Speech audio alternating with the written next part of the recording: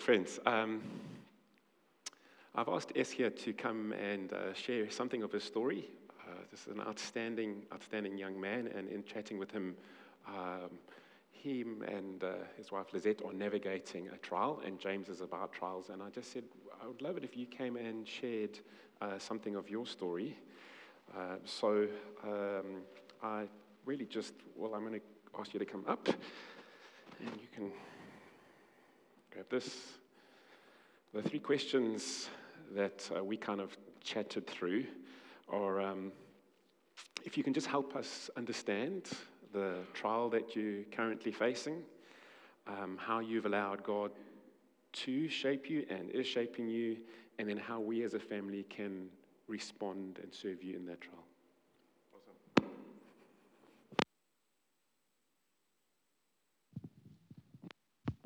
Hello. Morning, guys. We've been struggling with falling pregnant for the last 6 years or so. I always lose track of time a little bit, just because it's such a long journey. And at the risk of being the Grinch that steals Mother's Day today with my story, please forgive me if I do that. But it's just been, it's been quite a hectic journey for us because we're both quite. I wouldn't say we're achievers. That would be little bit weird. But I think we've always been in a scenario where if we really care about something and we worked hard enough, we would get that thing. And this has really been an interesting journey because we've done a gazillion tests, and the doctors have said there's nothing wrong with any of us, but it's just not happening for us. And I think the challenge with that is it then causes you to reflect on why the journey is necessary and why we're going through this. And I must say the last 6 years have been challenging at times. Everything we do, everything we enjoy sort of happens at the backdrop of this deficit that you feel you're the only one living in.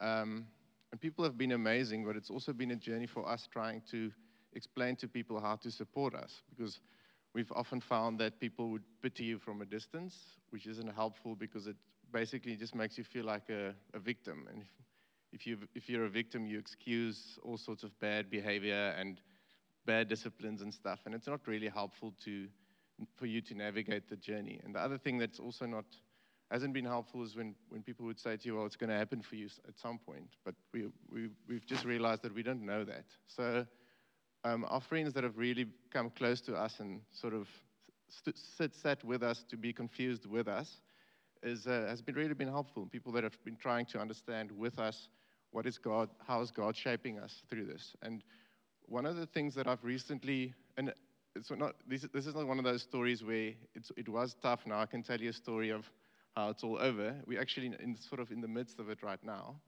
But one of the cool things that I've realized recently, and even with Gareth's preach last week, is that when God takes us through a trial, the purpose of that trial can sometimes just be that we have a lot of theoretical ideas of who God is, and understanding that, my idea of who God is needs to be bigger, or I'm not going to make it through this trial. And so something that I read recently in Lamentations 3, it says in the first part, my soul is bereft of peace. I have forgotten what happiness is. So I say my endurance has perished. So has my hope from the Lord. But later in Lamentations is this famous bit that says, the steadfast love of the Lord never ceases. His mercies never come to an end. They are new every morning. Great is your faithfulness. The Lord is my portion, says my soul. Therefore I will hope in him.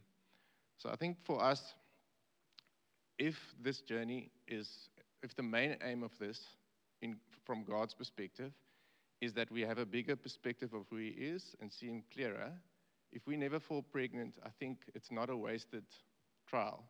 And so if you want to stand with us in the season, pray that we really do see God clearer and have a bigger vision of who he is.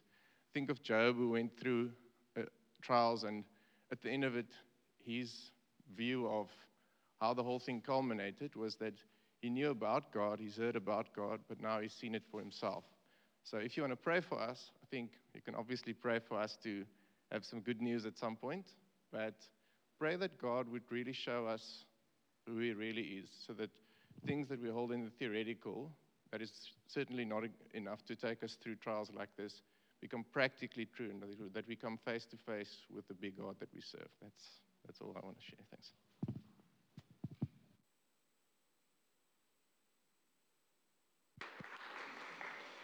Thank you, Eskia, for sharing, but also it's just been a real privilege to get to know you and to see the quality and depth of your faith, and I really mean that.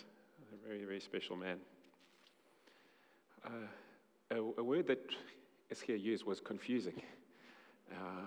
Confusing. And I might use another word, mystery, and then he said the image of our God that we carry sometimes is not who he really is.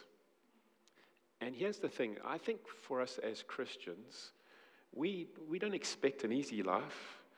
We're not expecting a life devoid of trials, but sometimes we're not expecting the type of trials that we go through.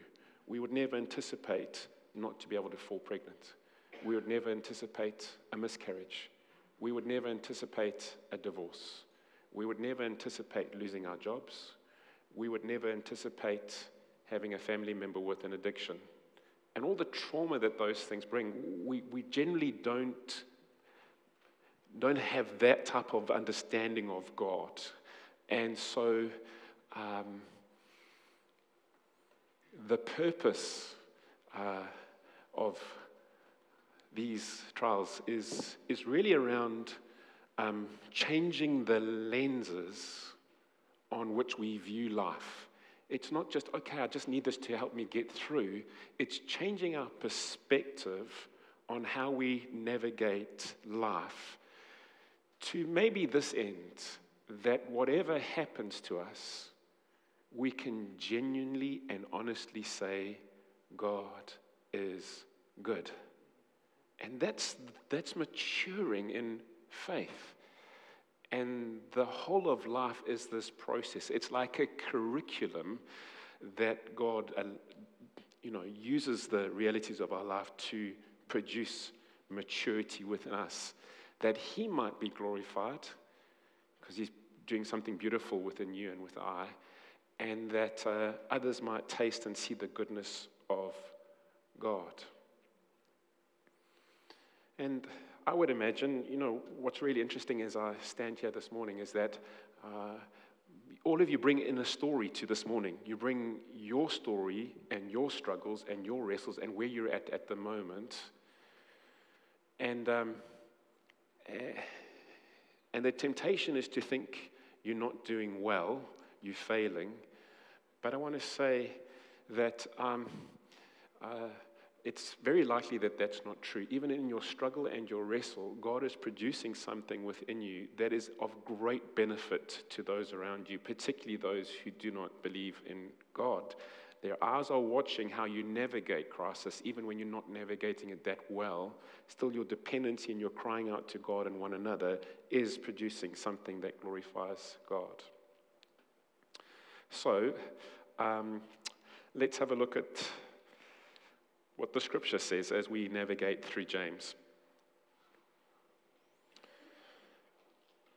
James chapter 1 and verse 2 says, "Count it all joy, my brothers, when you meet trials of various kinds, for you know that the testing of your faith produces steadfastness, and let steadfastness have its full effect, that you may be perfect and complete, lacking in nothing.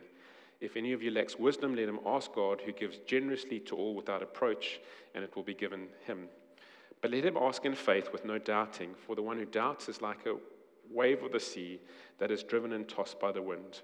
For that person must not suppose that he will receive anything from the Lord. He is double-minded, unstable in all his ways."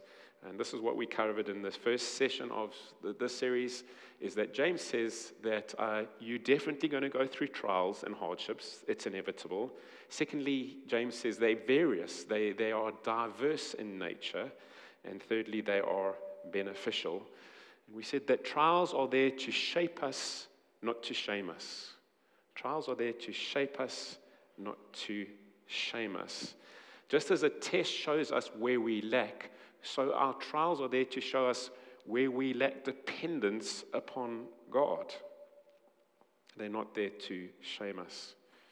And then last week, Gareth did really well in just talking about wisdom. And really what he said is wisdom is not the knowledge to get out of the trial, or not the knowledge just to make the thing happen, to make a plan. Wisdom is the ability to know how to endure, to stand firm through the difficulty. That doesn't mean that God doesn't help you out, but wisdom is the ability to stand how to do life when life is unexpected. And so we come to the third message today, and really the first four messages, which includes Heather's message next week, is really about how we navigate trials and difficulties. James chapter 1 verse 9 says, "Let the lowly brother boast in his exaltation, and the rich in his humiliation, because like a flower of the grass he will pass away. For the sun rises with its scorching heat and withers the grass, its flowers fall, and its beauty perishes. So also the rich man fades away in the midst of his pursuits. Blessed is the man who remains steadfast under trial, for when he has stood the test, he will receive the crown of life, which God has promised to those who love him." And I think this morning's message should carry a health warning. When we look at how strong James is and how he deals with certain things, it should offend you, and it should cause some resistance. And this could be a fairly confusing passage, because basically it's saying, well, the poor are going to be exalted and the rich humiliated. And he goes on to speak a little bit more about, that wealth is just like the flower. It's here today and it's gone tomorrow. And then he says, keep on going. Well, let's unpack this a little bit. 4 things that I think James can teach us.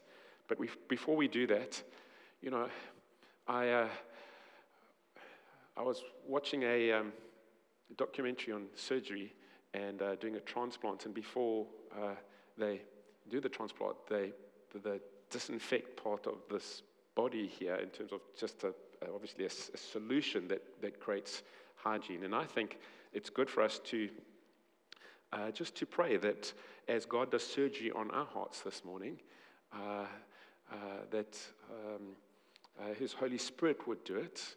It would not come to condemn, because God's word never comes to condemn, but always to encourage and to build up. Is that okay? Can we pray? Father, as we look at your word, particularly words that come to deeply impact us, I really pray that your power of your Holy Spirit would come and do a great work, that we would see you and your words coming and bringing us life and bringing us wholeness, oh God. In Jesus' name we pray these things. Amen. So friends, James teaches us 4 things, possibly more, but I'm just hitting out 4. What are the trials that rich and poor face? Secondly, James says both parties can boast. Why would they boast in their trials? Or how can both parties boast? Thirdly, how do they respond to their trials? And fourthly, what's the reward? Well, good. So, what are the trials of the rich and the poor? I think rich and poor are subjective words. I find poor people don't call themselves poor, and rich people generally don't call themselves rich. So let's have a look at Scripture and see a little bit of some definitions. Proverbs 10 says, "A rich man's wealth is his strong city, and the poverty of the poor is their ruin." A rich man's wealth is his strong city, and the poverty of the poor is their ruin. I'll speak a little bit about the first bit later. I'm just going to hit out poverty. And the writer says to be poor actually is to be ruined. And I found many people say, if poor people just did this, this, and this, they wouldn't be poor. But it's a failure to understand the deep dynamics, economic, social, physiological, environmental, educational, every part of poverty makes it difficult to break out of poverty. I don't know if I've told this story before. It actually wasn't in my notes. It just came to me now. Just wave if I have. But I went to go and pray for a couple in a poor community, and I said, "What can I pray for you?" So I said, So they said, we'd love you to pray for our daughter. She's 9 and she's not going to school. So I said, what do you mean she's not going to school? So they said, no, she's going to school, but she's not being taught. In other words, in her school, there is no teaching. So we prayed, and then I phoned a friend of ours who runs a school for disadvantaged people, but it's exceptionally well run and top-range teachers. And I said, hey, listen, this is the case. We have a 9-year-old girl in her school. She's not being taught. Can we arrange for her to come to your school, and our church will fund her schooling? And she said, Brendan, at 9 years old, the cognitive skills that she's missed out by not actually being taught properly, it's too late. We can't get her back into the cycle. I said, that's crazy. I mean, surely we can do remedial teaching. We can get that back up. She said, I've tried so many times to reintegrate, and it just doesn't work. So she says, I'll tell you what, Brendan, I'll bring her in for an assessment, and just to, not just to take my word. So we brought her in. I took her in together with the dad. And at 9 years old, she was so far behind that the school could not take her, even with remedial teaching. Can you see? It's not just about being poor. There's a whole range of things of what poverty does that is deeply impactful. And it's not new, because the writer says that the poverty is their ruin. And so I like Tim Keller's definition of poverty. It's to have no abilities or resources that are valued. It's to have no abilities or resources that are valued. And poverty ruins lives.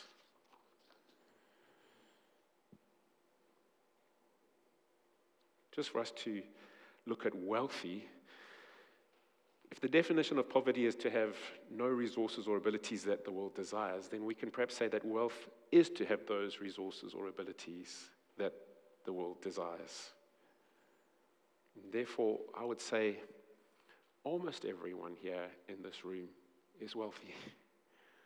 I don't want to make that as a blanket, but I'd probably say almost everyone in this room is wealthy, because I'm sure none of you classified yourself as wealthy when I began to preach. But in that definition, yeah, we are wealthy.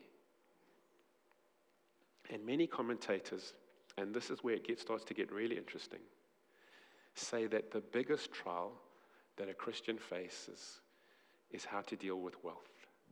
And not just material wealth, that's not just rich money, but it's wealth, having the ability and resources that can make a plan.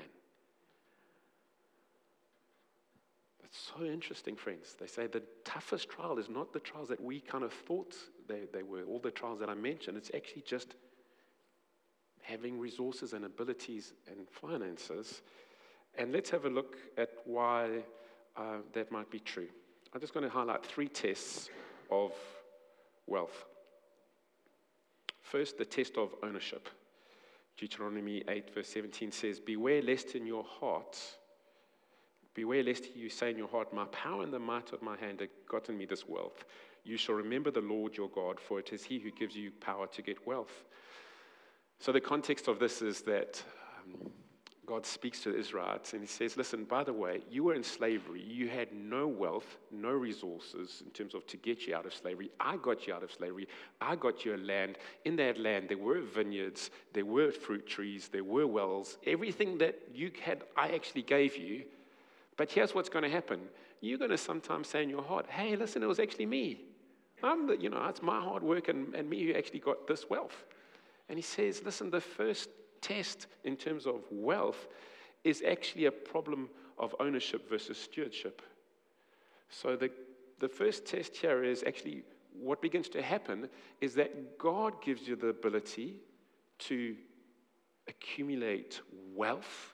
He gives you the ability to get a job, to buy a house, to grow up in a home where you could go to university or those type of things. He gives you the ability, and then you earn the wealth and you say, actually, it's mine. It belongs to me. I remember we bought our children some Magnums. It's quite a few years ago. And I asked one of my children, I don't remember who it was, can I have a bite? So I went into the garage, I bought them, I gave them all 4 ice creams. I said, can I have a bite? No, Dad, it's mine. Get your own. It's like, no, actually, I worked to get the money to give you the ice cream. I wasn't even asking you for the whole ice cream. I was just asking for a little bite. A little person says something begins, no, it is mine. Get your own. We laugh, but that's really what happens to wealth. We somehow think that we have ownership. And when we have ownership, then we need to control it. And when we control, it controls us. And we get happy when we've got a lot of wealth, and we get anxious when the wealth could go away. Can you see when it's ownership? When it's stewardship, stewardship is taking good care of what is not yours. This building doesn't belong to us. We just need to take care of it. All these things that many of you contributed, the equipment, the chairs, everything, hundreds of thousands of rand. I don't own that. I just get to steward it. And God willing, hope hand it over in a better condition in 50 years' time.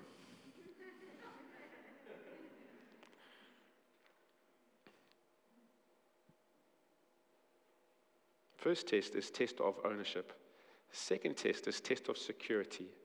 Proverbs 18 verse 11 says, a rich man's wealth is a strong city and like a high wall in his imagination. So wealth, first test is we think we own it and therefore we control. The second thing that it does is that it actually, it brings us a form of security. It says it, and the same with in the first passage we read, it says, wealth is like a strong city, not just a city, but a strong city. And you see in Europe these amazing, massive walls that are built around a town or a village to protect them. And in that city, you would feel safe because there is this security that is strong and no one can come in and touch you, and you rest at night at peace because you live in a strong city. And the writer says, you think wealth will provide you with security, but it's only in your imagination. I met a Shona-speaking man from Zimbabwe, and as part of our community, and I said, what do you do? And I think, if I'm correct, he said, no, I'm working in someone's garden. I said, and in Zim, what were you doing? He said, I was a math professor. I said, so you're a math professor with a career and income, and now you're a gardener because of what's happened.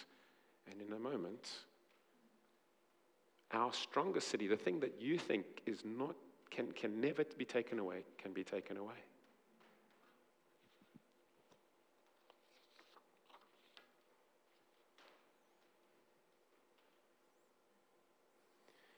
See, I'm not just talking about money. I'm talking about wealth as the ability and resources to make a plan. And generally, wealthy people always have that ability, if not you or a friend or someone who can actually sort things out. The writer teaches that it's a false sense of security. It's just out of imagination. The third test of wealth is the test of captivity. Proverbs 13 verse 8 says, the ransom of a man's life is wealth, but a poor man, he has no threat. That's really funny. It's saying, actually, the wealth that we work hard to buy us that freedom actually ends up enslaving us for the very reasons that we said, because it moves to control and it enslaves us. But a poor man is not worried about that. A ransom is something that you must pay to get free. And the writer is saying that we are often held captive by our wealth. So Jesus meets a young man, and the young man, I think, is a God-fearing man, loves God, wants to serve God, wants to follow God. And he says, I'm obeying all the commandments. And Jesus says, one thing you lack, which is quite amazing because it's just one. He says, I sense there's just one issue in your life that I think we just need to deal with. And what is amazing is that Jesus is amazingly at spotlighting areas in our lives where we no longer trust in him. He says, go and sell all your riches and, give to the poor and come follow me. And so now the guy's got a choice. He's got the choice of actually being in the same group of the disciples with Jesus. He gets to live and eat and walk with Jesus. And he's obviously been captivated by Jesus. He's got this amazing, life-transforming, 1 in a million opportunities to be with Jesus. And he's got wealth. And he chooses wealth. Why would someone do that? Here's why. Same reason you and I get stuck is because wealth holds us. It has the ability to enslave us and captivate us. So what was really amazing was this week, I just clicked on a BBC little documentary on my app, and it was entitled this, Are Wealthy People Heartless? So I thought, okay, I'm going to give this a watch. And this is not a Christian. He's not writing from any biblical point of view. He's just done some research around rich people and poor people. So he says this. He says, rich people are far less likely to help a person across the road, an old lady. Which I thought was quite a strange statement. But then he went to say this. He said that wealth enables you to buy privacy, a bigger home with bigger walls. And then the privacy that we long for separates us from the community around us. And once we're separated from the community around us, we cannot help but think we're better than them. And once we think we're better than them, we feel less compassion. How's that? He's not a Christian. He's just observing what wealth does. He says wealth alienates you from the cry of those around you. And you see poverty, and it doesn't really move your heart. He makes this amazing statement. He says wealth has the capacity to make us anti-human. Wow, how's that? Wealth has the capacity to make us anti-human. And so Jesus and James and Christopher Ryan, the author of this documentary, all say the same thing, is that wealth has a far greater ability to influence us following Jesus than what we've ever imagined. It's far more impactful than what we ever dreamed. And the reason why we don't see it, because we grow up and this is a normal environment for us. And sometimes it takes a non-Christian, Christopher Ryan, to say, hey, listen, your wealth has the ability to alienate you and to make you independent from one another, and most of all, independent from God.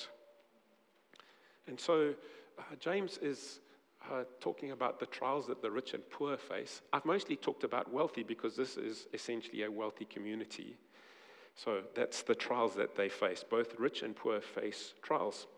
Secondly, what can they boast in? Firstly, it says the poor can boast in their exaltation. And this is quite an amazing thing, because to be exalted means to be lifted up, and to humiliated means to be brought low, but not in that horrible word. It just means to humble yourself. And so James says that there's two things that happens to a Christ follower if you're rich or you're poor. If you're poor, you're going to be lifted up, and if you are rich, you're going to be brought down or humbled. And what is amazing is that everyone comes to the cross on equal ground through the gospel. That's what Jesus does. Well, Brendan, how so? And I want to be really careful here because, in all honesty, this part of how the poor get lifted up needs far more greater, maybe nuanced and maybe explanation than just a short little thing like as if, well, don't worry, if you're poor, God will lift you up. And that's really not what I'm saying. I'm just maybe trying to explain theologically around what happens to a person that the Bible describes as poor. And it says that for a poor person, they lift it up. Well, how so? How does believing in Christ lift up a poor person? It gives them a new identity. says that you are loved, valued, and treasured, not for your wealth or your education or the color of your skin or anything. You are loved, valued, and treasured because you belong to Jesus. But then it's more than that, and that is that the poor are always on the periphery of society, yeah? The poor live on the margins, but with Jesus, the poor are no longer on the margins, but the very center of what God is doing. Well, how's that possible, Brendan? How do the poor become the very center? How they move from the periphery to the center? And here's what happens, is that James says this explosive line. He says the poor are rich in faith.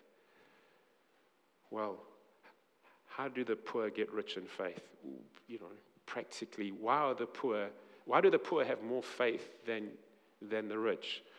Well, the reality is that wealth buys you the ability or gives you the ability to make a plan. So this is generally what I've seen. If you have got some wealth and your child gets sick or you get sick, you go to the doctor.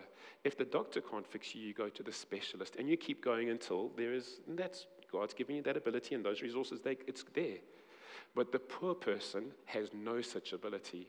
Even queuing up in the clinic might mean that they never get to see who they need to get to see. And therefore, whilst they might pursue those avenues, their real faith is, God, you better heal my boy. And it's not a better or a worse, it's just a practicality of what poverty and wealth bring. And so it's like a muscle that you use. The more that you use it, the bigger it gets. And so poverty, and these are generalizations, I'm not saying that about every single person, but generally poverty produces greater faith muscle than wealth. Is that making sense, guys? And so here's the beauty. And I'm telling you, friends, if you understand this, if you get it within your heart, it would completely transform the way that you view those who are poor. Completely.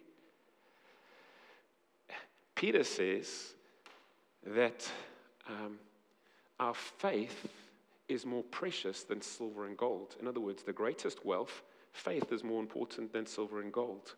And if the poor have a greater faith than silver and gold, or what's precious, suddenly it redefines what wealthy is. If true wealth is faith, is to have a great faith, because Peter says that wealth is more precious than silver or gold. If true wealth is faith, then the poor suddenly have something that we really need. I'm struggling a little bit, but I hope I'm trying to make sense here. Let me just put it a little bit more simply. So many times in our previous community where they were rich and poor, a poor person would come up and they would testify to the struggles that they were having. And when you hear their struggles, you're like, oh my goodness, those are real struggles. And they go, but I trust in God. My God is good. My God will come through. And as they begin to speak, you're like, oh, my faith is strengthened just by being in their midst. Why? Because there is a genuineness and authenticity and a realness to their faith. The poor are rich in faith. Therefore, you can see how in God's kingdom, it's an upside-down kingdom. It's crazy. We think we've got the resources, we've got the abilities, we've got the know-how, and because of that, we can help the poor. And that is, to an extent, true, but it's not one way.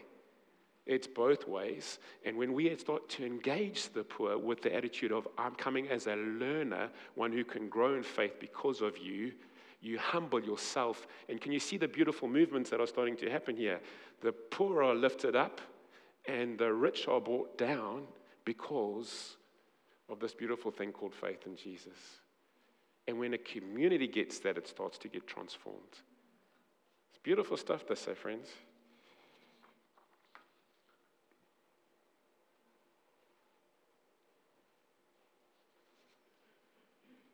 So the poor can boast in their exaltation. And I do want to say this. It's the heart of the Father, not just to care for the poor, but to lift them up further than us. It's the heart of the Father, not just to care for the poor, but to lift them up to high places. That's what the gospel does.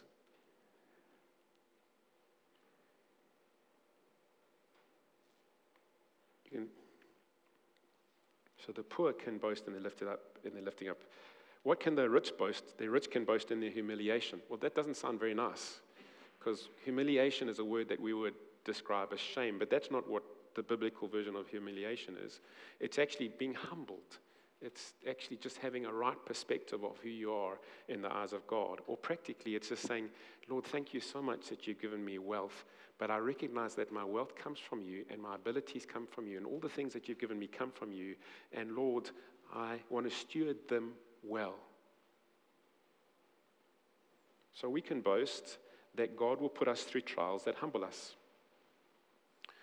I love Psalm 119 because he loves God's word, but he says, before I obeyed I was afflicted. I went through trials so that I could obey your word.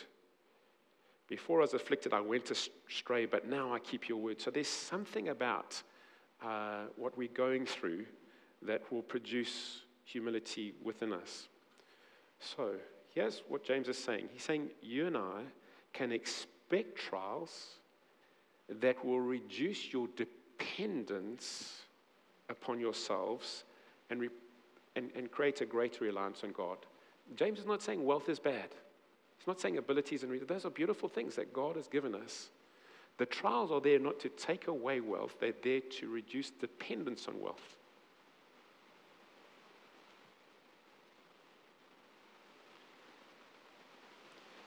You are looking at me really crossly. I'm just the messenger. This is James. If you want to get cross, speak to him.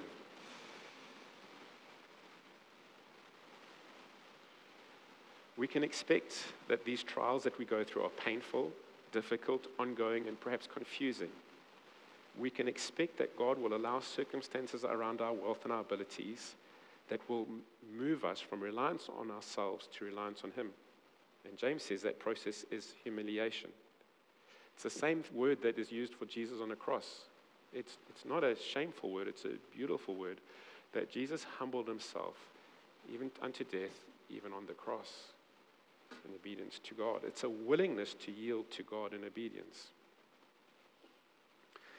And when we follow Jesus, he shines a light in every area of our life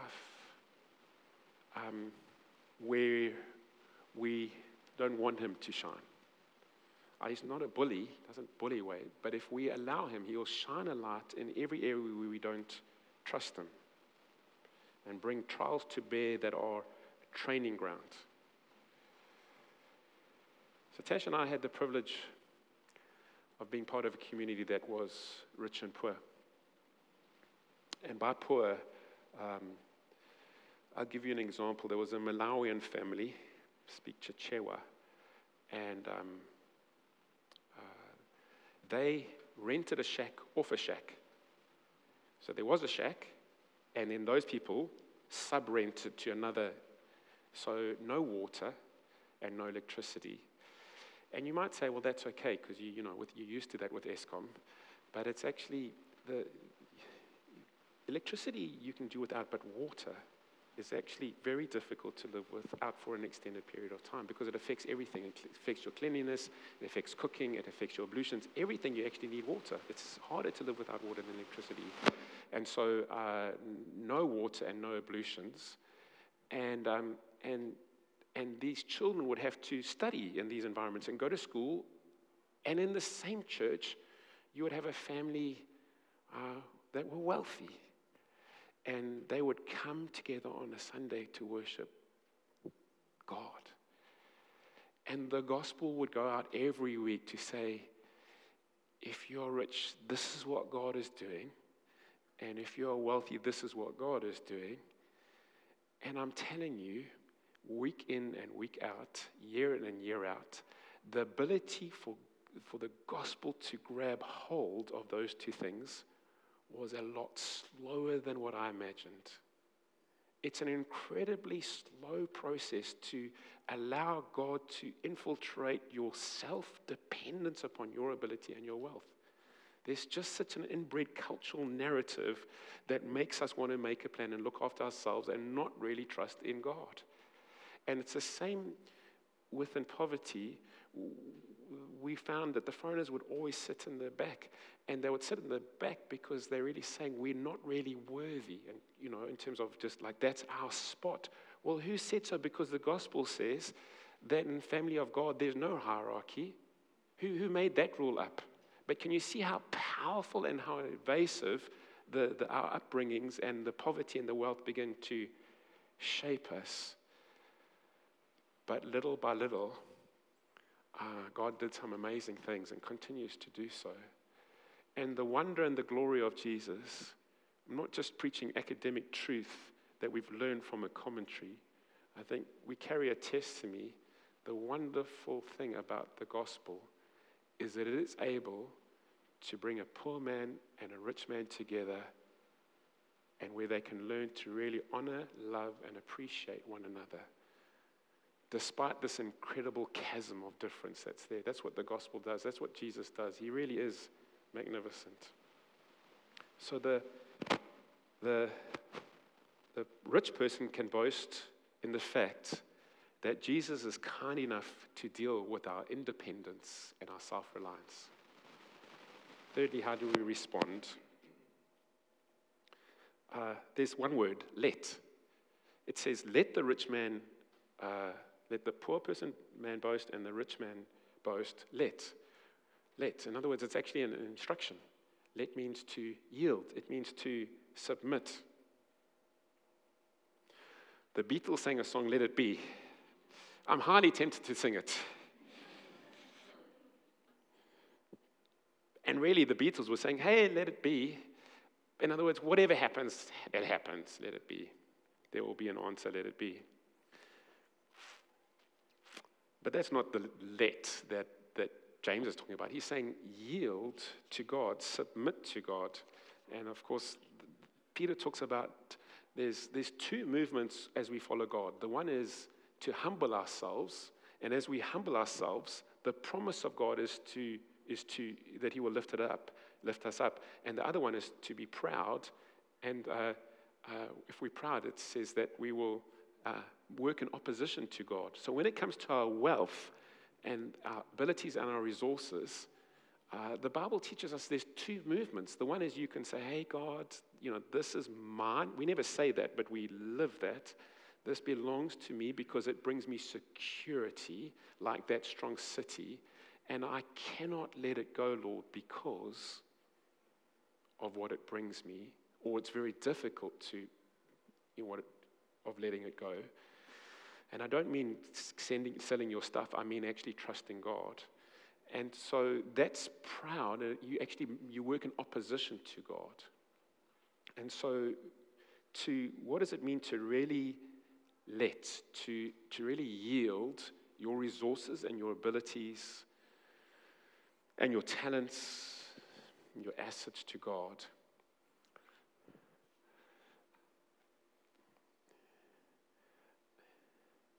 I think it starts with the heart. And that's why I said it's heart surgery that God wants to do. And I think it's often little by little. Some people are very radical, but most of us, it's little by little. And I think it just starts with a prayer. And I think it's a really dangerous prayer. But it's this type of prayer. Lord,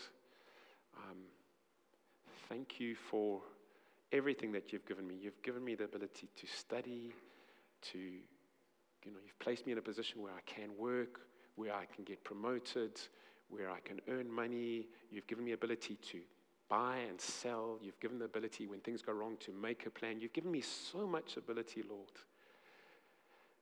And Lord, I recognize that some of that produces a dependence upon myself and not a dependence on you.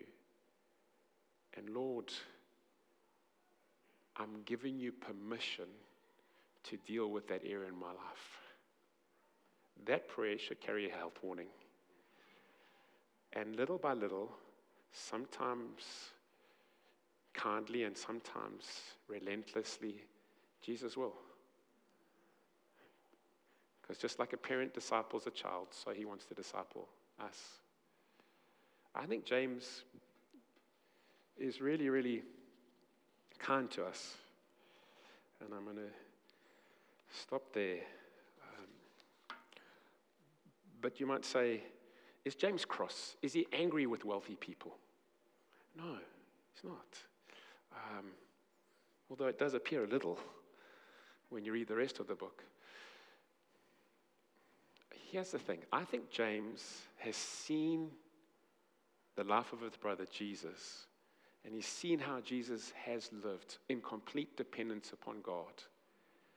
And he says to the rich, your wealth is getting in the way of really following Jesus. Deal with it. And he says to the poor, your poverty is getting in the way of Jesus. Trust God. Both of them, he's pointing towards Jesus. And the real heart of his message is, will you trust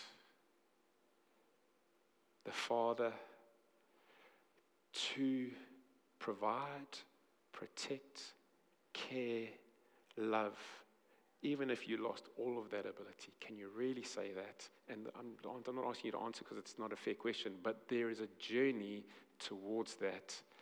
And the invitation of James is to say yes to that journey. Yeah? Won't you stand? Ask the musos to come forward. I'd love just to pray for you.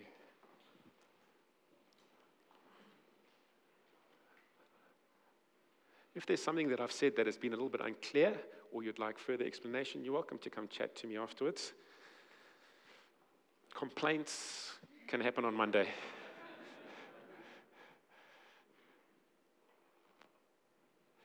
And also, you're welcome just to raise your hands, and you don't have to, but sometimes it's just a symbol of just yielding to God. You don't have to do that. Father, firstly, thank you for the incredible abilities that you've given us, Lord, and where you've placed us, and what our parents sacrificed for us. We are so grateful, Lord. But we also recognize, Lord, our heart longs to say, it's mine, find your own. And I pray for every single person here, Lord, that you would give us such a confidence in you that's greater than the confidence in wealth. And we recognize the only way that you create that confidence normally is put us through trials. And so, Father, would you give us the ability to endure the things that we face with confidence and with joy. And I commit these precious people to you in Jesus' name. Amen. Let's worship, friends.